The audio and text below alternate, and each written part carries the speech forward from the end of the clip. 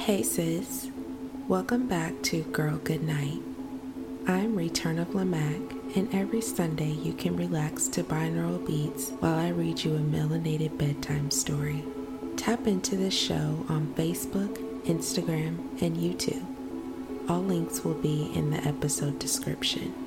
Submit original work and future episode suggestions to girlgoodnightpodcast@gmail.com. Help your friends sleep in melanated peace. Girl, share the show and show us some love with a 5-star rating and review. Tonight, we will be reading One Christmas at Shiloh, written by Paul Laurence Dunbar in 1904. Paul Laurence Dunbar was a poet, novelist, and playwright born in 1872 in Dayton, Ohio. He wrote his first poem when he was 6 years old, and by the age of 16, had his poetry published in the local newspaper. In 1893, he self-published a collection of poems titled Oak and Ivy, which featured poems in both standard English and what was then called dialect. Although most famous for his poetry, he also wrote several novels, short stories, and lyrics for musicals. His work allowed him to become one of the first African American poets to gain national and even international recognition. In 1906, Paul Laurence Dunbar died from tuberculosis at the age of 33.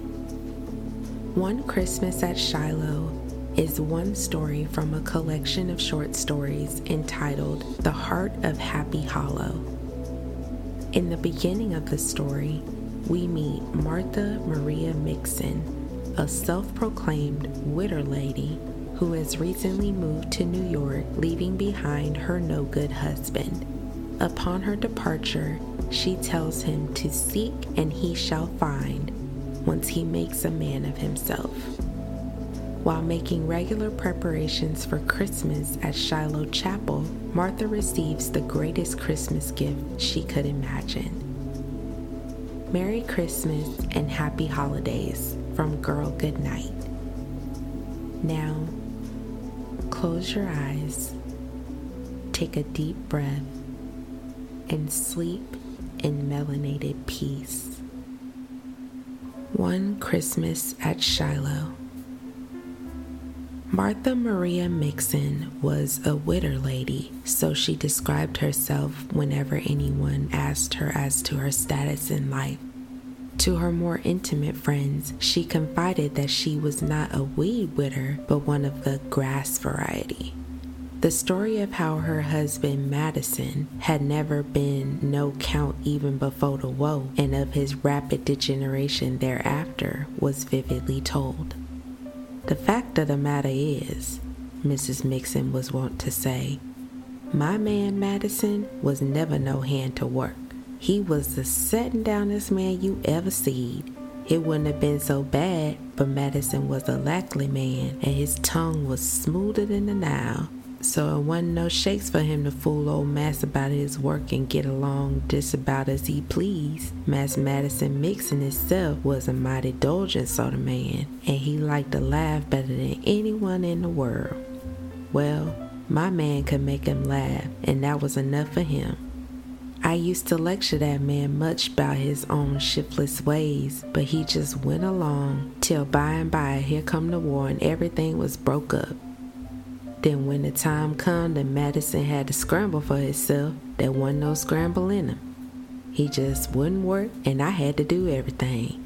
He always had what he called some great scheme, but they never did seem to come to nothing. And once he got the folks to put some money in something that broke up, they come out the night to tar and feather him.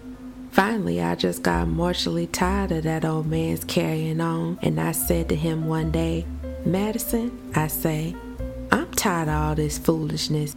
I'm going up north where I can live and be somebody. If you ever make a man out yourself and want me, the Bible says, seek and ye shall receive.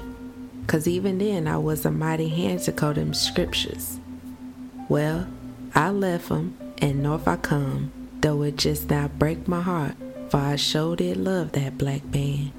The last thing I heard of him, he had just learned to read and write and was running for the legislature till the Ku Klux Klan got after him. Then I think he signed a nomination. This was Martha's story, and the reason that there was no Mr. Mixon with her when she came north, drifted from place to place, and finally became one of New York's large black contingent from the South. To her, the lessons of slavery had not been idle ones. Industrious, careful, and hard-working, she soon became prosperous, and when hunting for a spiritual home, she settled upon Shiloh Chapel. She was welcomed there as a distinct addition to the large and active membership. Shiloh was not one of the fashionable churches of the city, but it was primarily a church home for any Southern Negro, for in it were representatives of every one of the old slaveholding states. Its pastor was one of those who had not yet got beyond the belief that any temporal preparation for the preaching of the gospel was unnecessary. It was still his firm trust and often his boast that if one opened his mouth, the Lord would fill it, and it grew to be a settled idea that the Lord filled his acceptably, for his converts were many and his congregation increased. The Reverend Silas Todbury's education may have been deficient in other matters, but one thing he knew, and knew thoroughly, the disposition of his people. He knew just what weaknesses, longings, and desires their recent bondage had left with them, and with admirable shrewdness contrived to meet them. He knew that in preaching they wanted noise, emotion, and fire, that in the preacher they wanted free-heartedness and cordiality. He knew that when Christmas came, they wanted a great rally, somewhat approaching, at least, the rousing times, both spiritual and temporal, that they had back on the old plantation, when Christmas meant a week of pleasurable excitement. Knowing the last so well, it was with commendable foresight that he began early his preparations for a big time on a certain Christmas not long ago. "I tell you people," he said to his congregation, "we's gonna have a regular Benjamin's mess." The colored folk, being not quite sure of the quotation, laughed heartily, exclaiming in admiration of their pastor, "That Todbury is surely one mess itself. Now any of the sisters that's willing to help make this coming Christmas a real sure enough one, I'll oblige me meeting in the basement of the church after services. The brothers can go long home till they call for." There was another outburst of merriment at this sally, and it was a good-natured score or more of sisters who a little later met the pastor as agreed. Among them was Martha Maria Mixon, for she was very close to her pastor, and for many a day had joyed his clerical heart with special dinners. "Ah," said the preacher, rubbing his hands. "Sister Martha, I see you's on hand as usual to help me out. And you too, Sister Jenny and Sister Dicey," he added, quick to note the signs of any incipient jealousy and equally ready to check it. "We's all here the faithful few, and we's all ready for work." The sisters beamed and nodded. "Well, we gonna have something every night, beginning with the Christmas night and straight on enduring of the week, and I want to separate you all into companies for to take charge of each night. Now, I's gonna have a powerful preacher from the South with us, and I want you all to show him what we can do. On Christmas Day, we gonna have a sermon at the church and a festival in the evening with a Christmas tree. Sister Martha, I want you to bow the minister." "Brother Todbury, I don't scarcely feel like I's important enough for that," said Mrs. Mixon modestly, "but I'll do the best I can. I hate to be like the widow's mice and excuse a meal." "We ain't got no doubt about what you able to do, Sister Martha," and the pastor passed the appointment of his other committees. After evening services, the brothers were similarly called in consultation and appointed to their respective duties. To the black people to whom these responsibilities were thus turned over, joy came, and with it the vision of other days, the vision of the dear old days, the hard old days back there in the South when they had looked forward to their Christmas from year to year. Then it had been a time of sadness as well as of joy, for they knew that though the week was full of pleasure, after it was over must come separation and sadness. For this was the time when those who were to be hired out, loaned, or given away were to change their homes. So even while they danced, they sighed, and while they shouted, they moaned. Now there was no such repressing fact to daunt them.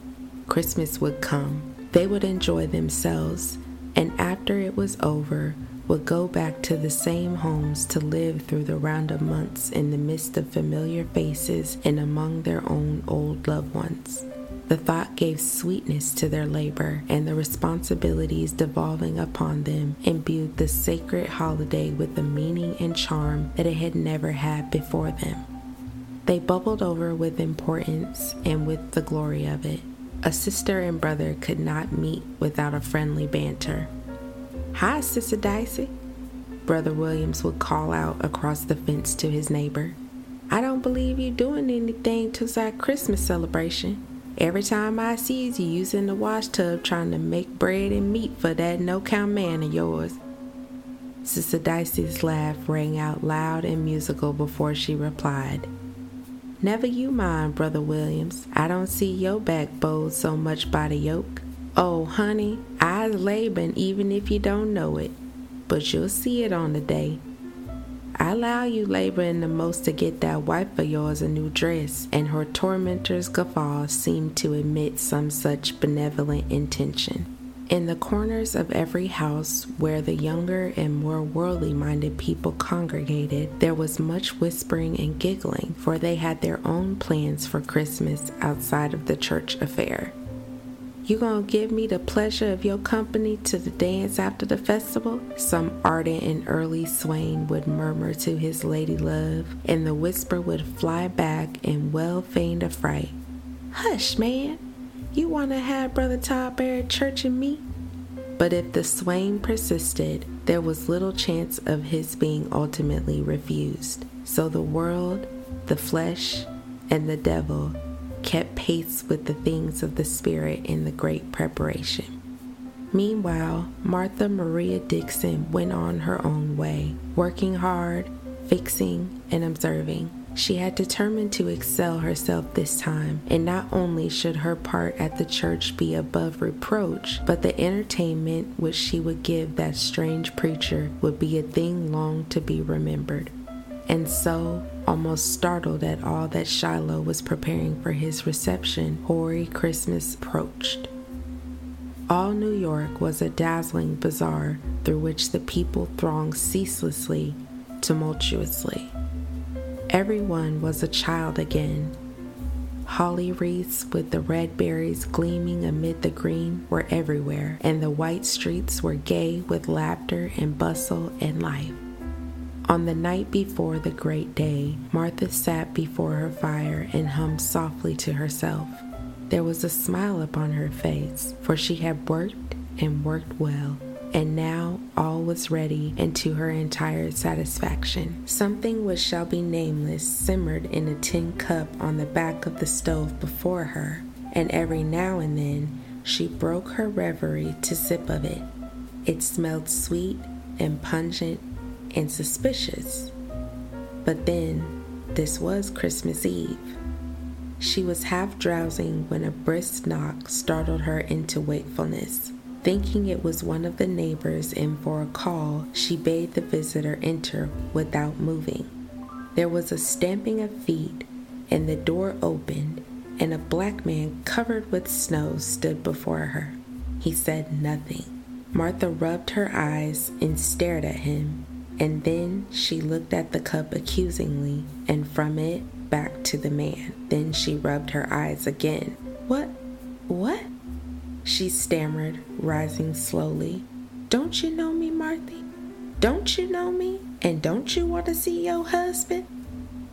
"Madison Mixon, is that you in the flesh?" "It's me, Marthy. You told me if I ever made a man of myself to seek you. It's been a long road, but I's tried faithful." All the memories of other days came rushing over Martha in an overwhelming flood. In one moment, everything was forgotten, save that here stood her long delinquent husband. She threw out her arms and took a step toward him, but he anticipated her further advance and, rushing to her, clasped her ample form in a close embrace. "You'll take me back," he cried. "You will forgive me?" Yes, of course I will, Madison. If you has made a man of yourself, I hopes to prove that to you." It was a very pleasant evening that they spent together, and like old times to Martha. Never once did it occur to her that this sudden finding of a husband might be awkward on the morrow when the visitor came for dinner. Nor did she once suspect that Madison might be up to one of his old tricks. She accepted him for just what he said he was and intended to be. Her first doubt came the next morning when she began to hurry her preparations for church. Madison had been fumbling in his carpet bag and was already respectably dressed. His wife looked at him approvingly, but the glance turned to one of consternation when he stammered forth that he had to go out as he had some business to attend to. "What? On the very first day you here? Ain't you going to church with me?" "The business is mighty pressing, but I hopes to see you at church by the time the services begin." "Where did you sit?" His hand was on the door. Martha sank into a chair, and the tears came to her eyes, but she choked them back. She would not let him see how much she was hurt. She told him in a faltering voice where she sat, and he passed out. Then her tears came and flooded away the last hope. She had been so proud to think that she would walk to church with her husband that morning for the first time in so long a while, and now it was all over. For a little while, she thought that she would not go, and then the memory of all the preparations she had made and of the new minister came to her, and she went on with her dressing. The church was crowded that morning when Martha arrived. She looked around in vain for some sight of Madison, but she could see nothing of him, and so she sank into her seat with a sigh. She could just see the new minister drooping in his seat behind the reading desk. He was evidently deep in meditation, for he did not get up during the hymn. Then Martha heard the Reverend Silas Todbury speaking. His words did not affect her until she found that the whole of his closing sentence was flashing through her brain like a flame. "We will now be exalted by the Reverend Madison Mixon." She couldn't believe her ears, but stared wildly at the pulpit where the new preacher stood. It was Madison. Her first impulse was to rise in her seat and stop him. It was another of his tricks, and he should not profane the church. But his look and voice silenced her, and she sank back in amazement. He preached a powerful sermon, and at its close told something of his life and who he was. And Martha found herself all at once the center of attention, and her face glowed and her heart burned within her as the people about her nodded and smiled at her through their tears and hurled amen upon amen. Madison hurried to her side after the services. "I just wanted to surprise you a little, Marthy," he said. She was too happy to answer, and pressing his arm very tightly, she walked out among her congratulating friends, and between her husband and the Reverend Silas Todbury went proudly home to her Christmas dinner. Are you still up? Girl, good night.